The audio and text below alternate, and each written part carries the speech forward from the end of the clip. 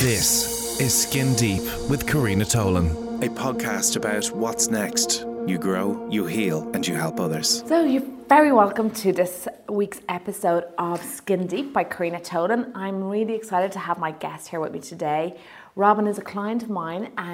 We have had great chats over the years, chatting about certain things that she works with. Robin is a qualified nurse. 5 years ago, she stepped away from medical nursing and stepped into the lifestyle clinic. I'm going to leave you with Robin here just to tell you a little bit more about her work and what she does on a daily basis. Thank you so much for having me. Oh, my pleasure. So my name is Robin and I am a registered nurse, nutritionist and qualified personal trainer. And about 5 years ago I qualified as a nurse, and I had been diagnosed with a heart condition when I was 12 or 13, and kind of as a result rebelled a little bit. My lifestyle was quite poor, kind of did everything that I wasn't supposed to do, and as a result my health kind of declined. And it wasn't until I was 17 or 18 that I realised the impact that my lifestyle was having on my own health, and then I became really interested in the external factors and things that we can do to kind of prevent health, and how what we do every day makes a difference alongside traditional medicine and obviously the things your doctor will recommend. So when I was nursing, I kind of decided that I wanted to study nutrition, because I think it plays a massive role in how we feel every day, and food is so many things. It's for health, it's for comfort, it's really important. So I wanted to learn about it and hopefully be able to pass it on to patients and myself as well. Mm-hmm. So I began studying nutrition after I'd qualified and I was working full time. And my goal was always to incorporate the two together. Like, I really wanted to have the medical side and then bring nutrition into it. Okay. And I didn't really know how I was going to do it. It was kind of just an idea in my head and something I would have really liked to do. And eventually, when I'd finished the course, I kind of said, you know what, I'm just going to start taking clients and see where it goes. My dream was to always have kind of a multidisciplinary approach, so kind of a GP, a nutritionist, a nurse, kind of CBT, like all aspects. So for like, health isn't just one dimension, like there's so many different aspects to it. So I wanted to be able to have somewhere to go where, okay, I can help you with your nutrition, the GP can help you if you need a referral, we can help you if you need something with your mental health. So that was kind of the dream. And it's kind of a term for it is lifestyle medicine. And it's kind of becoming more and more popular over the last few years, I think. So then in October last year I opened the clinic, the lifestyle clinic. Brilliant. And since then it's been going really well. Like, we moved into a GP practice in Swords, I think we're there about 4 months. Excellent. So it's good. Like, we're doing kind of referrals based on if patients have high cholesterol, or I see a lot of people with a history of disordered eating or kind of eating disorders. I work with them alongside their therapist. So it's good. It's so interesting. Like, it's different all the time, but of course. I like it because it means you have the backup of other healthcare professionals. Like, no one's ever going to know everything, so it's nice. And you're there like in a supporting role. So it's great. Like, if I have something I need to ask, the GP is there, and they're learning off me too. And I think that's so important, because if they can be passing on information to their patients about nutrition that I can give them, it's going to benefit them as well. So it's great. And would you find that people's diet and nutrition is nearly a direct reflection of their lifestyle and their health? Yeah, I mean, like, I think one of the most important things about nutrition is education. And at the moment there's a lot of information out there, and it can be really confusing. Like, I know we could list off probably 10 different diets with different rules, and there's so many different foods we're told not to eat, and then we're told to eat them, and it's just a minefield. So I think education is so important. And that's what I try and do, even if people come into the clinics, like, well, I'm going to talk to you as if you know nothing about food. There's no point in me telling you what to eat and you don't know why. You need to understand it, and then you can kind of hopefully go with that for life. And things like, say for example, I had someone in with high cholesterol. Kind of an immediate reaction is, I need to cut down on my fats. And yes, there are certain fats we can cut down on, but there's also so much we can add into your diet. So it's very much, it's a lifestyle change and additions that we can make rather than stuff we need to cut out. So it's really important. And again, like, relationships with foods over the years, you know, I think, of course, they all stem from childhood, and we're going to definitely touch on that today. But I know with a lot of my clients, they associate food, of course, with weight and, you know, being overweight or being underweight or not feeling good about themselves, and then maybe binge eating and, like you said, fad diets or counting calories and macros and sins. And what way do you think is like the best approach to that? Like, the relationship with food, should we associate food with our waistline? Should we not? So I think, so what I always recommend is kind of looking at a non-diet approach. So if we look at a diet, like we know diets work, like if you are in a calorie deficit, you're eating less than your body needs, you're going to lose weight. But what we don't see with like the 6 and the 8 week transformations is what happens after. Yeah, of course. And a lot of the time we gain the weight back, and you also have damage to your relationship with food too. Yeah. So if you do a non-diet approach and just focus on what you can add in, like instead of trying to remove everything from your diet and then you feel really restricted, and that actually leads to binge eating, and it can lead to just being really unhappy. And like food plays such an important role. We eat every day. If you're not enjoying it, it's going to be really hard to maintain. So what can you add into your diet to make it more beneficial? And it's also about the fact that you're not a bad person if you eat a food you consider to be unhealthy. And that's something I think we're going to talk about, hopefully, is the moral terms associated with foods, like good versus bad. And like when you eat a good food, of course you feel good, but when you eat a bad food you consider to be bad, you feel badly about yourself afterwards. Like you don't need to. Like all food fits. You know, and some will have a bigger benefit on our health, but there's also emotional things. Like, you know, if you have a crazy day in work, you want to come home and maybe you want a bag of crisps and a glass of wine. Like all food fits, and it's okay to include it. You don't have to restrict yourself. And I think that's how we can establish a way of eating for life. You know, and it's the hard work is removing those judgmental terms. And do you think like we should consider food as fuel and take the emotional attachment to it? I know for me, I kind of educated myself about 5-6 years ago on food, and I was given this incredible ability to control my diet, and as opposed to before that, I just wasn't really educated, I guess. And I have always said education is power. So I did a 6-week transformation, and what I learned in that was what foods made me feel good and what foods made me feel bad. Do you know, without even realising, like it was only when I stopped eating bread for so long and then I just reintroduced bread, I found it so hard to digest it. And I felt it was as if my body had just got free from eating all that wheat, and it didn't like it. And then it was like in the Titanic when the ship was told to reverse, suddenly it was under severe pressure. That's exactly how my body felt. It was like I threw in this loaf of bread. It was absolute convenience, and bread for me is always convenience food. You know, it's that quick sandwich, it's that quick slice of toast in the evening. But I genuinely feel like crap after eating it, and I know I'm putting my body under pressure. I don't believe I'm allergic to it, but I think I am slightly intolerant, and maybe I think we all are a little bit intolerant of wheat, or maybe our bodies just find it a little bit more harder to digest.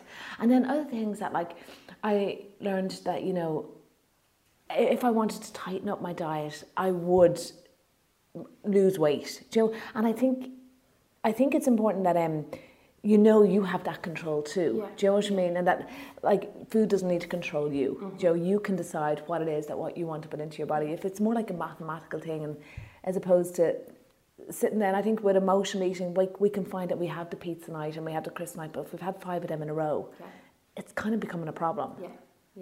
And that's really important as well. I think the thing with emotional eating is food is emotional. Like, if you think about it, when you're a baby and you cry, you get a bottle. If you win a competition, you might go for a pizza, or there's food at funerals, there's food at weddings.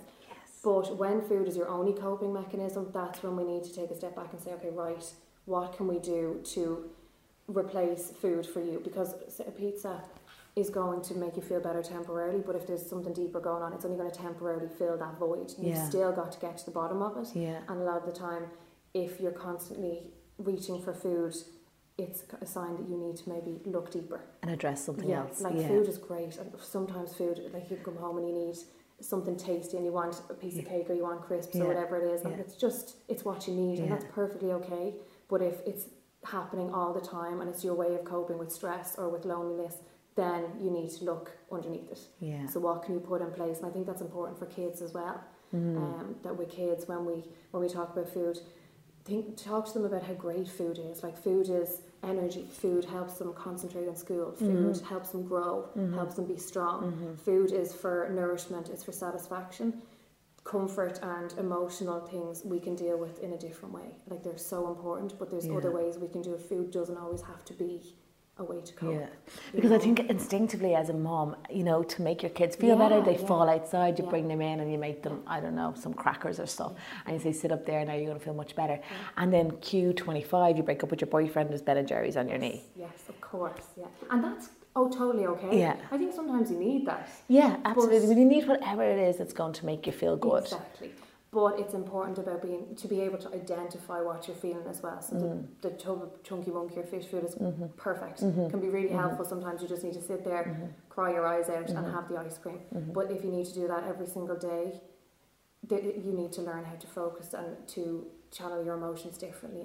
And it's something bigger, like maybe you need to go and talk to a therapist, or maybe it's getting outside and doing some form of self-care that you love and that makes you feel better. Have you ever read Oprah's What I Know for Sure? No, but I'm obsessed with Oprah and I need to do this. I need to read this book. So she talks about it and how her weight has always been spiritual. It's been a big thing for her though. She struggled with weight all her life. But she said it's so spiritual for her, and when she doesn't do her non-negotiables, so they're the things she has to do every day to fill herself up, to make herself feel better, she turns to food. Right. So food, it's the thing that fills that void for her, and she knows it's a pattern.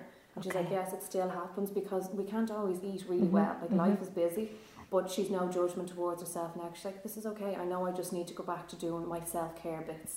What makes me feel good, that's not food. Which is basically where she has replaced what she was using food for.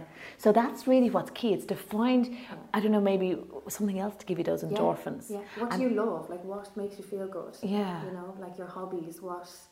Like for some people it could be walking in nature. It could be meditation. It could be just going for a coffee with a friend. Like what makes you feel good? Like if you're feeling lonely, the fish food isn't going to make you feel less lonely. Meeting a friend or reaching out to someone is going to make you feel less lonely. You know, there's so many things we can do, but being able to identify it is...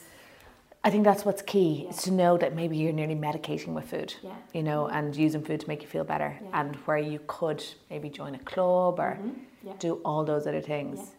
Yeah, it's so important. Yeah. And even like I had a lovely girl in clinic last year, but she had moved from abroad. She was from Spain, and she had moved to Ireland, and it was it was such a stressful event where she knew nobody. And where she came from in Spain, it was kind of in the suburbs, like there wasn't much around, so food had always been a comfort for her. Like when she felt lonely, she would turn to food, as so many of us do. It's a natural reaction.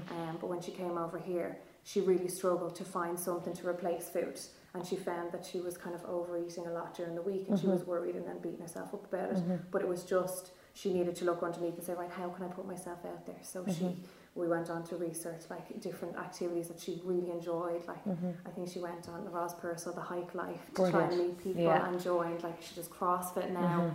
That fills her up. Yeah, I think the wonderful thing about, if you can find replacing with exercise, is you are burning calories. So it's going to help if there is still some emotional eating going on. And then maybe does exercising and working hard in that respect make you more aware of what you're eating, because you know you're accountable now. And you have the endorphins. Like exercise makes you feel good no matter what the type. And that's one thing I always say is like exercise for enjoyment. Like when we take on exercise, say we start a diet on a Monday and we pick a form of exercise that might burn the most calories, yes, it's going to create a bigger deficit, but it's part of the diet. And when the diet ends, the exercise often ends. So if you find something that you love weights, I really enjoy weights as well. There's other people who walking, like hiking, they love. Whatever you enjoy, you can stick to it long term. You know, of course. like exercise doesn't have to be a punishment. It can be something that just makes you feel good. And to be able to see it that way, I think, is the biggest part of it. Absolutely. I think when you make that mind switch, that you're not doing exercise because you have to, but because you want to. Exactly. And that you are chasing those endorphins and that feel good and factor. looking after your body and like your mental health as well. Like sometimes if you're really stressed out, going to the gym or going on a walk or just doing something, moving, it can really make you feel a lot better. Oh, totally. Even just that time out to yourself. No phone, no talking. And I know for me, particularly, I love that feeling of being under pressure with a weight. I can't run. I just, oh God. If you ask me to run, it's like hell on earth for me. And anytime I did like 10K a few years ago, every kilometre I felt. And that's why you couldn't stick to it because you don't enjoy it. And I'm the same. If you were to tell me to run as my exercise, I'd never do it. No. Because I don't enjoy it. So you found something that you actually you like, and that's weights. I love weights. I love that feeling of, and then I'm very competitive. So with weights, you can be competitive with yourself. I guess maybe with running as well, because you're always trying to run further and faster. But weights, I was always trying to lift heavier. And then of course I got into competitive weightlifting. But also I love that feeling of getting strong. And then, of course, I loved the idea that, at night time, when I had good muscle mass, I was burning calories when I slept. Yeah. I mean, your whole body just is healthier when it's feeding a lot of muscle as opposed to a lot of fat. And we just feel better. I think even our gut feels better, our digestive system feels better. I find with exercise, my whole digestion, and I guess because it's working all the muscles, all the organs. It's the movement, and one of the biggest health risks, and like nutrition is important, but physical activity is like to have some form of physical activity and to just be less sedentary, like even if you're at a desk job, so say if you're working in an office. So I remember when I was in college and I was sitting at a desk all day, being sedentary does have quite a negative effect on our health if we don't kind of incorporate some form of movement as well. So I always say, even if you're at your desk, you can just get up and walk around.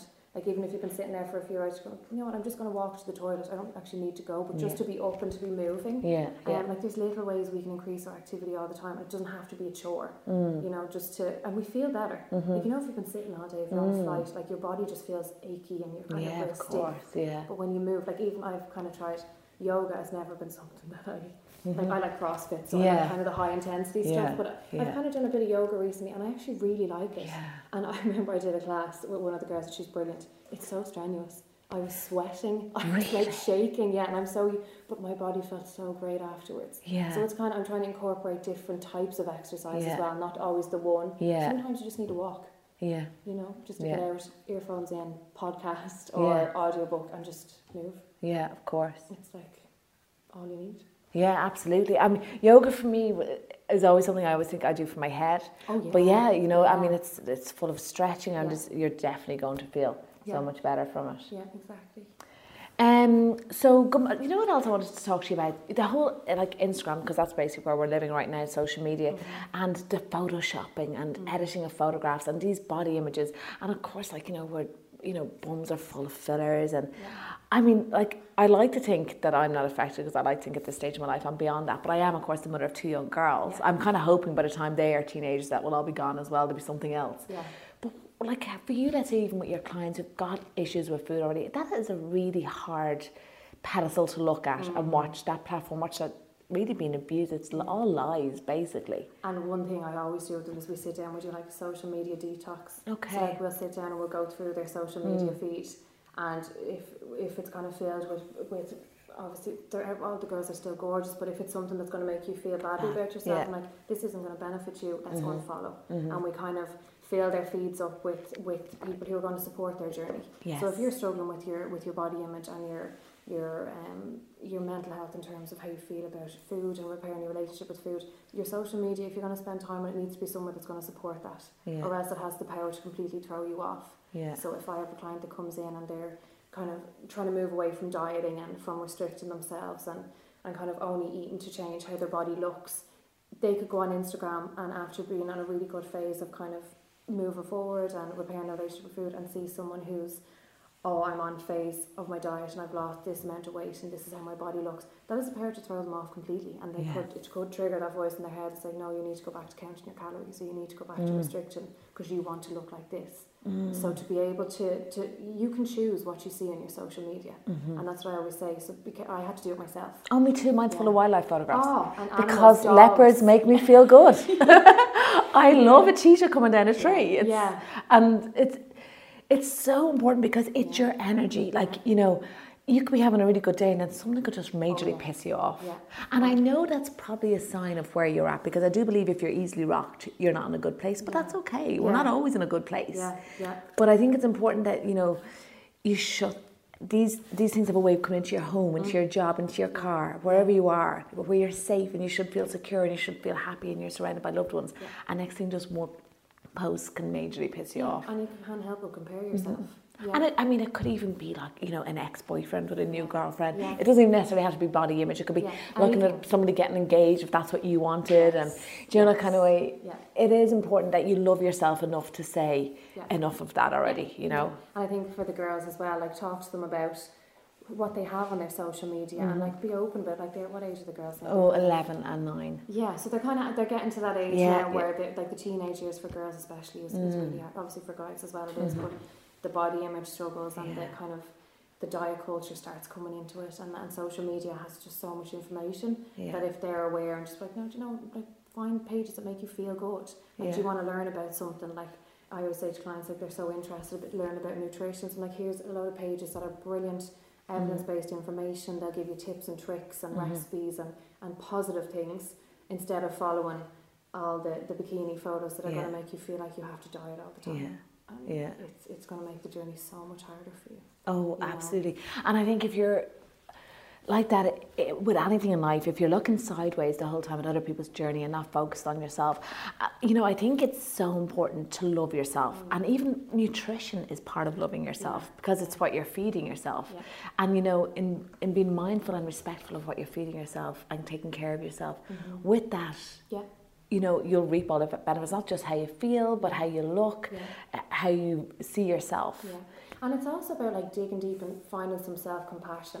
Like, I always say to clients when I have them in, we kind of talk about a child as an example. So say if you had a young girl who, say your daughter, you brought her out and she was getting a dress for an occasion or something, a birthday party, she comes out and she's like delighted with herself, she loves it, and you turn around to her and you say, I think you need to lose a bit of weight before you wear that dress. You'd never say that to a child. So why is it okay to always say it to yourself? Like, you're guaranteed, you've looked in the mirror so many times and said, oh no, you shouldn't be wearing that, you're not skinny enough, you're not. And it's about that awareness of our inner dialogue, how we speak to ourselves. Because that also has the power to change your journey as well. Like, if you're always beating yourself up and telling yourself you look awful, it's going to be really difficult. And I know it's also difficult to, like, you can't just say to someone, oh, you need to tell yourself you love your body. It's not that easy. But maybe switch how you see your body. So, right, my body does a lot of things for me. Like, it brings me to work every day. It gets out of bed. It's not just about how it looks. So maybe change your focus from that, because I know it's really difficult. I don't think I'll ever be in a place where I'm like, geez, I love my body. Like, for women, I think our vulnerability, I was listening to Brene Brown. Her job was like researching vulnerability and shame, and she's like, everything that comes back for women is their main vulnerability is their body image. Really? Every woman is affected or is conscious in some way about their body image. And the way we speak to ourselves and compare ourselves to other people can really make that a lot harder. So try and shift your focus away from, your body is amazing, it does so many things, it keeps you moving, it brings you to work, it allows you to witness things with your family and experience things. It's not all about how it looks. You know, like your body lifts weights. Like, think about it. Like, I think the most empowering thing for me was bringing life into the world. That's it is like, you know, it just made me so proud to be a woman, and I genuinely felt like a superhero the day I gave birth. Like, and I was just looking around me at these mere mortals, and I felt like I was brought this beautiful human into the world, made them, literally. And, you know, sometimes I even say to Grace and Emer, you know, if they fall, I'm like, you take better care of that leg, because that's mine. I grew it in my tummy. And, you know, there's that right of ownership you have. And I want them to realise, like, you know, they have that ability too. And, you know, and I guess that's all part of being a woman, because that is something we have exclusive as opposed to being a person. But it is about that respect and realising what a power horse your body is and what it's capable of. And I hate to say it, but sometimes it takes ill health for us to have a full appreciation of our body. You know, when, for whatever reason, if we can't get out of bed in the morning, or we're sick, or we break a bone, and, you know, how debilitating it is. And that's a perfect example of you and your body putting aside how it looks and saying, right, you know, that was pretty cool. Like, I grew a child. I also have a really, really good friend, Karen. I know she won't mind me mentioning her. Karen came into my life in 3rd class. I'm a very small circle. There's 4 of us, and we're the girls. But Karen was diagnosed with MS at 22, and then at 28, 29, she was in a wheelchair, and she has been since. So when I see her now, she is the most amazing, inspiring woman. She works, she's gone back and she's a trained counsellor, she volunteers with Samaritans, she lives in her own home, she drives her car. She is amazing. But, like, it does make me realise, you know, she can't get out of bed and just walk to the bathroom. You know, she needs to be assisted in all those things. So even just that I can do that is enough to be grateful for, you know. And it just is enough motivation just to take better care of your body and, like that, feed it what it needs. And if it's feeling tired and worn out, you know, it's okay to do nothing. Absolutely, like, you know, to run that bath, light the candles, chill out. You don't have to always be doing something, or you don't have, like, if you're exhausted, you don't have to go to the gym. Sometimes you need to just relax. Sometimes you need to just chill out and give yourself a bit of a break, and that's okay as well. Yeah. And I think that's something that social media as well makes us feel like we constantly need to be, like I've had days where I'm like, I've done loads in the gym and like the CrossFit program is really intense, and I have a day where I'm feeling exhausted, but I go on, I see someone else going, like, oh God, I should be going. I'm like, no, I don't need to go. I'm really tired, and I should be able to just sit down. Yeah, like I don't need to put that absolutely. pressure on myself all the time to be doing something. Yeah. And like life is busy. Yeah. And especially for mums and stuff as well. Like you have so much going on. That like it's okay that you don't have, like, no one's life is perfect. No one's diet is perfect. No one is perfect. We're going to the gym. Yeah. It's about doing what works for you. Yeah. You know. And I think it's about being at a place in your life where you're happy, and that doesn't have to be what the scale says or what size your jeans are.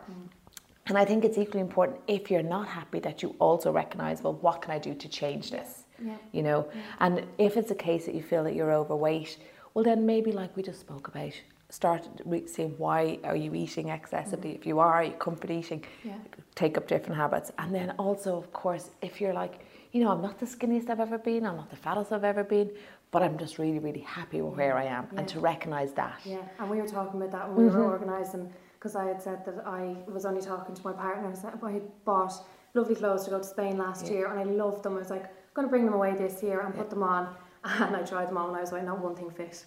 Like, none. And for a split second, I kind of went into it. I was like, oh God. And I was like, no, hang on a second. Like, your relationship with yourself and food is completely different this year to last year. Yeah. And despite being a completely different dress size and everything else, I'm so much happier. Yeah. But it's a lot of work to get to that place where it doesn't matter as much to me that I'm not at so society's ideal size, or you know, saying obviously, like, I'm very lucky to be genetically thin. I'm privileged, and I completely acknowledge that. But you get to a place where you can have a bit more freedom, like give yourself permission to eat, and give yourself permission to not, you don't have to be perfect. There's no such thing as perfect. I remember when I was very lean and lifting a lot of weights and competitive lifting. I was also simultaneously trained jiu-jitsu, so I was burning a huge amount of calories. my body was rock solid. Certainly not rock solid now, but I actually really enjoyed watching it getting softer. And I was like, you know, when I'd walk, I'd feel it move more, and I actually love where I'm at now. I'm definitely a dress size bigger than I was. The only thing I could say that slightly is just like, oh God, do I have to spend all that money on a new wardrobe? I'm just like, crap. But like, if I thought I could adjust the dresses to fit me, that's perfection for me, because I just feel like I love my curves. I love being comfortable. I just feel really, really happy, and I'm certainly not at my leanest. And it's not even like when I was very lean, I was having a lot of fun too. You know, I loved doing my jiu-jitsu, and it was something I needed at the time. My personal life, I had a lot of stuff going on. I'd lost 2 parents, and relationship broke up, and I had to throw myself into exercise for my sanity. It was your self-care. It really was my self-care, and as a result, I just got this body that was very, very solid. You know, but it was never something that it wasn't about. That wasn't my destination. You know, I was just trying to get through a situation. But one thing I will say to you is, you think like, oh, if I was a size 10, I'd be happy. Or I don't know, if people think I was size 12 or size 14, I'd be happy. Or some people think a size 6. The happiness is not at those, they're not bus stops. Absolutely.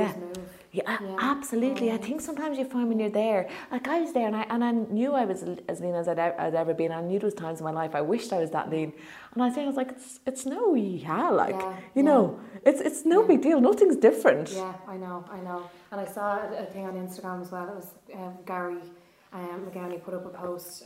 He's a personal trainer, and I did a program with him. But he put up a post, and he was like, "Your body is the least interesting thing about you." Yes, that's so true. So much more to give than what you look like. No one cares. No one cares. No. And like, you've so many different markers of health, like your fitness levels, your blood results, how's your cholesterol, your vitamin levels.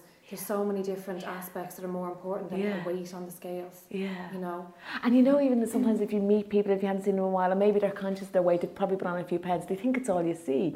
And they may even bring it up, and I just feel like, you're gas. That wouldn't have even entered my head. Exactly. Like, I'm more wanting to know what's going on in your life. But it's our own inner dialogue. It's that voice. It's like, oh, you've put on weight, you need to change it. And we're constantly critical of how we look, and that does stem from external circumstances where we're looking at other people and feeling like, oh God, should I be losing weight? Do I need to change how I look? I'm not that size that society says I should be, you know, and like you can still incorporate health behaviours and stuff regardless of your size. Like you can absolutely, and still be very, very healthy. And I think, you know, if it's a case that your jeans are getting tight or whatever, buy new jeans. It's not your job to fit them. Exactly. You know, you don't need this constant reminder that you've put on a few pounds. That's okay. Yeah.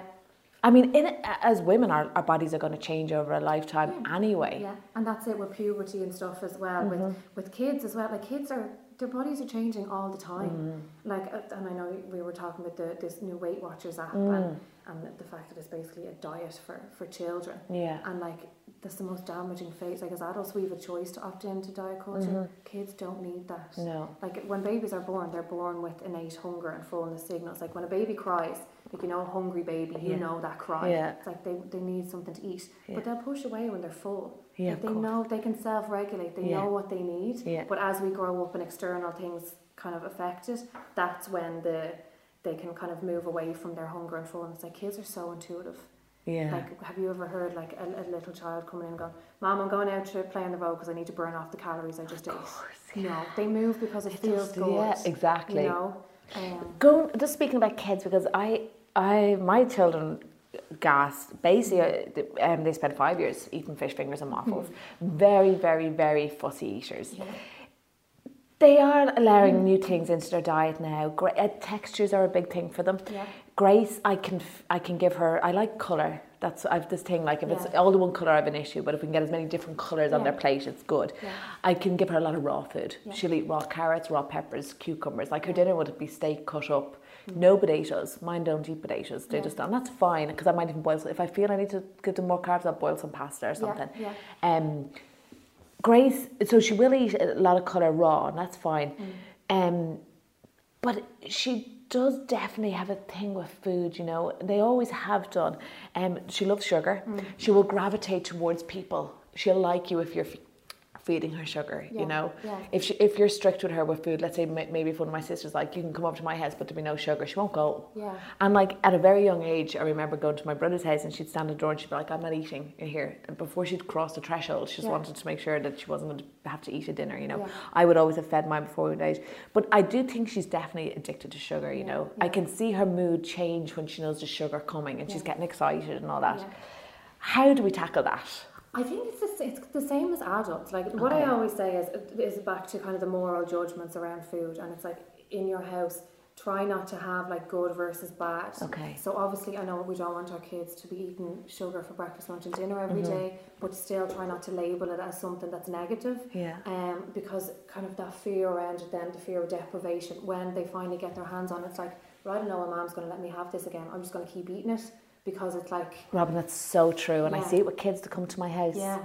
And they're in the girls' ears saying, ask your mum for this, ask your mum for that. Because it's not in their house. Exactly. Even cordial. Like. Yeah. But then they're like, of course they're going to be like, oh, well, I'm going to eat as much as I can now. Because who knows when they're going to give me this again. Which is not healthy either. No. And it's what I say, the first step is kind of removing the moral labels. So kind of call it play foods. Like they're play foods like parties and like...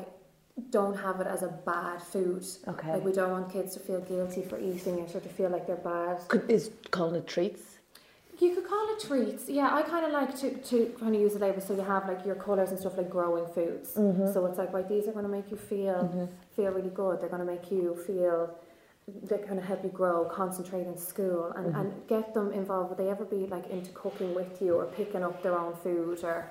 They've got, a little bit now as they've got older, like they like to make guacamole and stuff. Yeah, that's great, because kids are going to be more interested in eating what they prepare. So if you can get them to kind of, even if it's just a few bits, like, right, I always bake with them, which is probably wrong, because that's making sugary treats, no? But they're still kind of interested in it, you know, and kids love autonomy. They love to be able to make decisions themselves. Yes. So if you say to them, right, what do you want for dinner?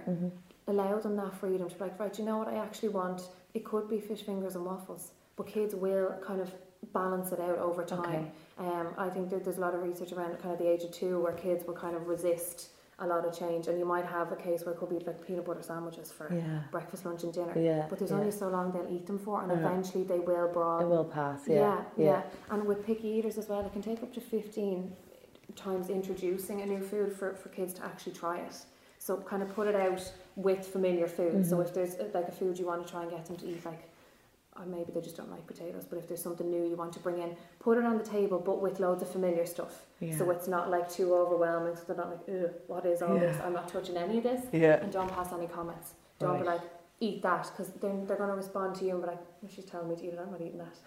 What I say to them is, listen, don't eat it, guys, but to be nothing else for the rest of the evening. You know, I'm like, I'm going to leave it part there, and in an hour, if you're still hungry, you've got your chicken to snack on. If kids are hungry, they will eat. Because mine will say to me, I'm done, and I know if they think there's something sugary coming up. You know, they've even said to me, Robin, my healthy side is full, but my treat side still has a vacancy. They will, my two could like achieve world peace with their negotiations, like they've it all thought out, you know. And that's it, and leave it there and let them have the food if they're hungry, like they will eat it, but like I always say, don't panic if they're kind of sticking to the same things. Like we all have different tastes and textures that we like for me, I love crunchy food, I like mild, I can't do spice, but that's me. And then other people could love kind of soft foods, and we all have different textures that we enjoy, and the girls probably have their own personal ones that they like. They really do, and Grace even is getting like, she'll have fajitas, which is new, you know, but they're not on the same wavelength. So I am that mother who's cooking one dinner for one and one for the other. I guess just go with it. It's fine, because there's nothing very complicated now. I mean, I have romantic notions of putting a cottage pie in the oven and everyone sits down to eat it. But it could get to that stage, like when it kind of balances. I live in hope. I do live in hope. Yeah, exactly. That's all you can do. But the one thing I always say is, what we try not to do, and it can be so hard sometimes, and obviously I don't have children, but try not to use food as a reward or as a bribe. Because when food becomes that for kids, they almost will resist everything else. It's kind of like, well, I'm not going to eat the food you want me to eat if you're not going to give me the treat foods, you know, the kind of way they respond to your external opinions and things like that instead of their own internal. And also that's me, and I can recognise it because, I mean, mums will do whatever they can, but that's me trying to control them with food, and that's not good either. As well. Do you know when mums like, finish your dinner and then you can have your dessert? And like kids, when left to themselves, they'll eat as much as they need to eat to fill themselves up, and some days that might be kind of little, but the next day it could be a lot more. You know, like kids grow in spurts as well, so they could go through a phase where they're eating like a horse, and then they could go through a phase where they're just not as hungry as they were. But if you look at it over the course of time, it balances itself out. Like no one eats the same portions every day and the same variety of foods. Like it fluctuates, and that's okay. But yeah, kids can be tricky trying to get them to. It really is, and then there's not only you're just trying to keep them healthy, but then you're trying also not to create bad habits for adults either, you know. And that's another thing as well. I think it's great with kids to not have food as like an emotional thing. So if we can try and get kids to realise the food is it's so powerful. It like I said, it helps them grow. It helps their muscles. It helps them concentrate in school. Wow, and there's other ways that we can kind of deal with our emotions. We don't have to always have food. Yeah, of course. And we could talk about it all day. Oh yeah, I think particularly kids. And then the one thing I will say about children as well, because it can really be upsetting, and I know there was times as the girls were growing up, but now as I look back, everything with children is transient. You know, you'll just have them and they'll slip into the next phase, you know. So I know my fish finger and waffle stage definitely lingered longer than I would have liked, but they do slip into something else, you know. But going to meat, a lot of my clients had asked me about meat, you know, because I know it's very cool now to be vegan and it's definitely a lifestyle choice. Where do you stand on it? Do we need meat, do you think? Again, it's down to preference. Okay. Like, I think as well it's so important to remember that the label of a diet doesn't make it healthy. So you can have be a vegan but not have a healthy diet, just like you can be vegetarian and not have a healthy diet. Right, it's kind of the quality of your diet overall. Like we can get most of what we need from plants. Like I would always say to supplement with a vitamin B12 if you're not having meat, because that's how we get our B12. And often omega-3s, because if you're not having oily fish, we need to get our EPA and DHA, and like for skin and so many other things we need our omegas.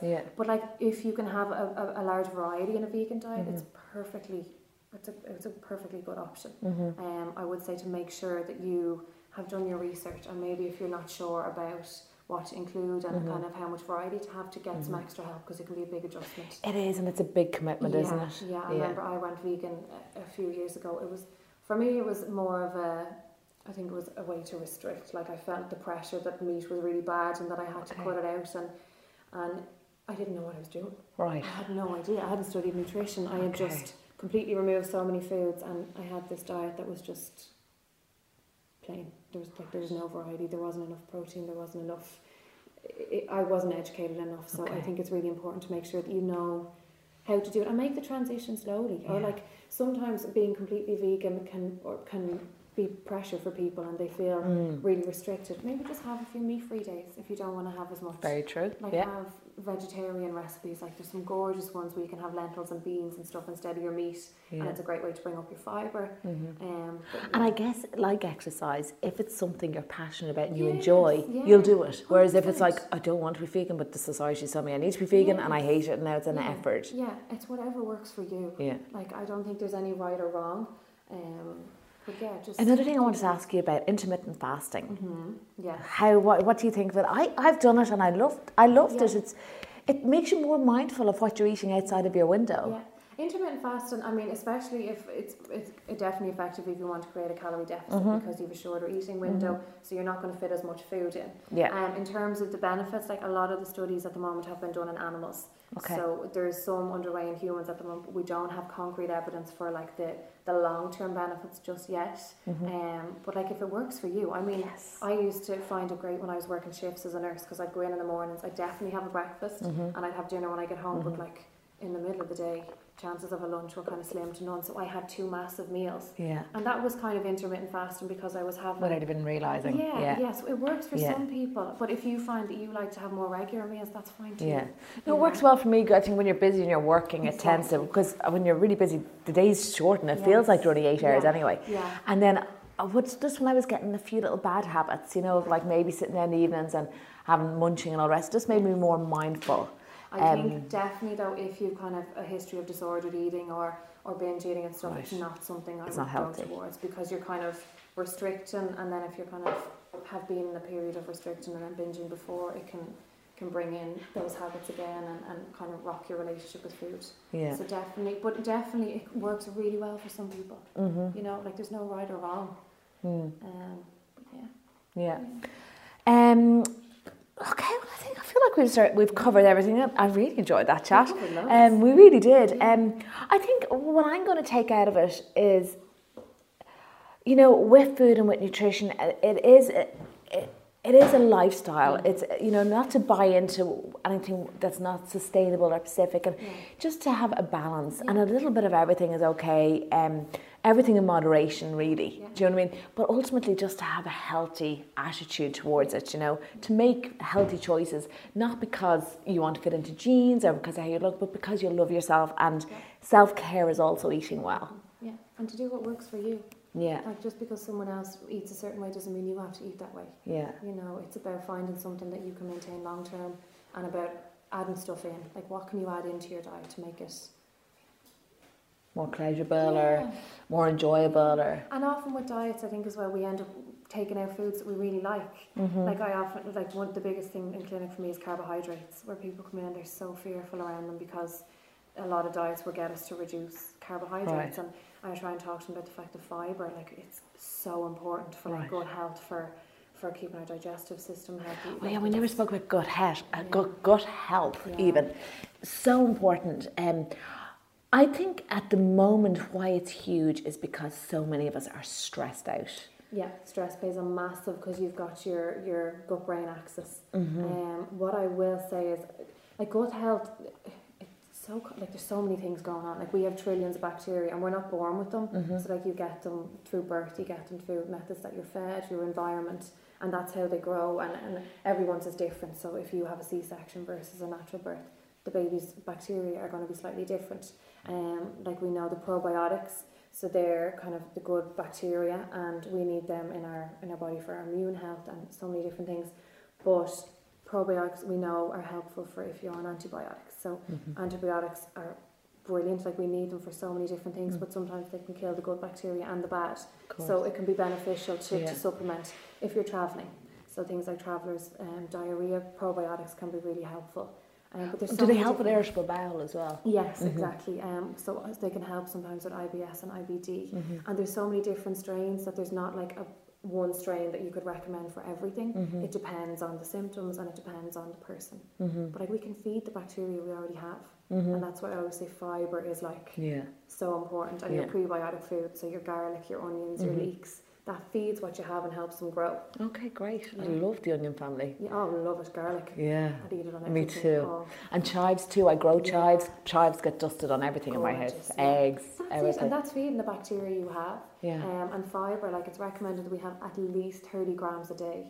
Like that's a minimum, and that's a lot of fibre. And we need carbohydrates to have the fibre. Okay. So that's what I try and teach clients, is that we need carbohydrates and they're good for our health. Like your whole grains, your brown pastas, oats, fruit, vegetables, beans, legumes. And of course water too. Oh yeah. For constipation and is that big? I feel like it is a big problem. Oh, huge. Yeah. And especially with IBS, like you can have different types. So IBS can be more towards constipation. So it's IBS-C, or we can have IBS-D. So that's more towards diarrhea. And if you're kind of more prone to constipation, fibre is going to be your best friend. You need to kind of be increasing your fibre. And I find with constipation as well, moving. Yeah. You know, to strengthen your internal muscles and really to get moving, because when you move, everything inside moves as well, and it just starts off the whole process. And that's always kind of one thing I ask my clients when they sit down, like, now we're going to have to talk about like your number twos. Like, it's a conversation we have to have. It's going to tell me a lot. Yeah. And like it tells you so much. Yeah. Like, yeah. So yeah, like we want to be having a bowel motion every day, and like you need to be eating your dietary fibre to help that, drinking your water, movement. Yeah. Because, you know, I think sometimes people are just so busy, they're just not drinking enough water. And I know for me, when I say, right, I'm going to drink lots of water, I just spend it on the toilet. I can't believe my clients every 2 minutes. Yes, like, I'm just like, oh, forget that. But no, it is really important. I think the summer, maybe we drink more. And yeah, and I always say it's a good, to tell if you're hydrated enough, look at the colour of your urine. You know, like we want a pale kind of straw colour, and if it's kind of really dark and concentrated, it's a sign you need to grab yourself a glass of water. Yeah. Because there's kind of a general recommendations of 2 litres, but that varies. Like if you're really active, if you're not that active, you know. So pay attention. I know people with me would say to me, you know, with their skin, and I always say to them, it's not even that relevant, because if your skin is to dry out by lack of water, you have so many other problems going on with headaches, with you know your bowel movements, everything. That your skin is one of the last organs to suffer from dehydration, because your water goes to every other vital organs. Like skin's not vital for life, others are. But so I'm like, to look good, people will drink all this water, but to get bowel movements, they may not be as quick to, you know, and I think it's so important for that reason. Huge, yeah. You want to be opening those bells daily. Yes. Robin, I think we'll finish on that note. Thank you so much. I really, really enjoyed our chat this morning.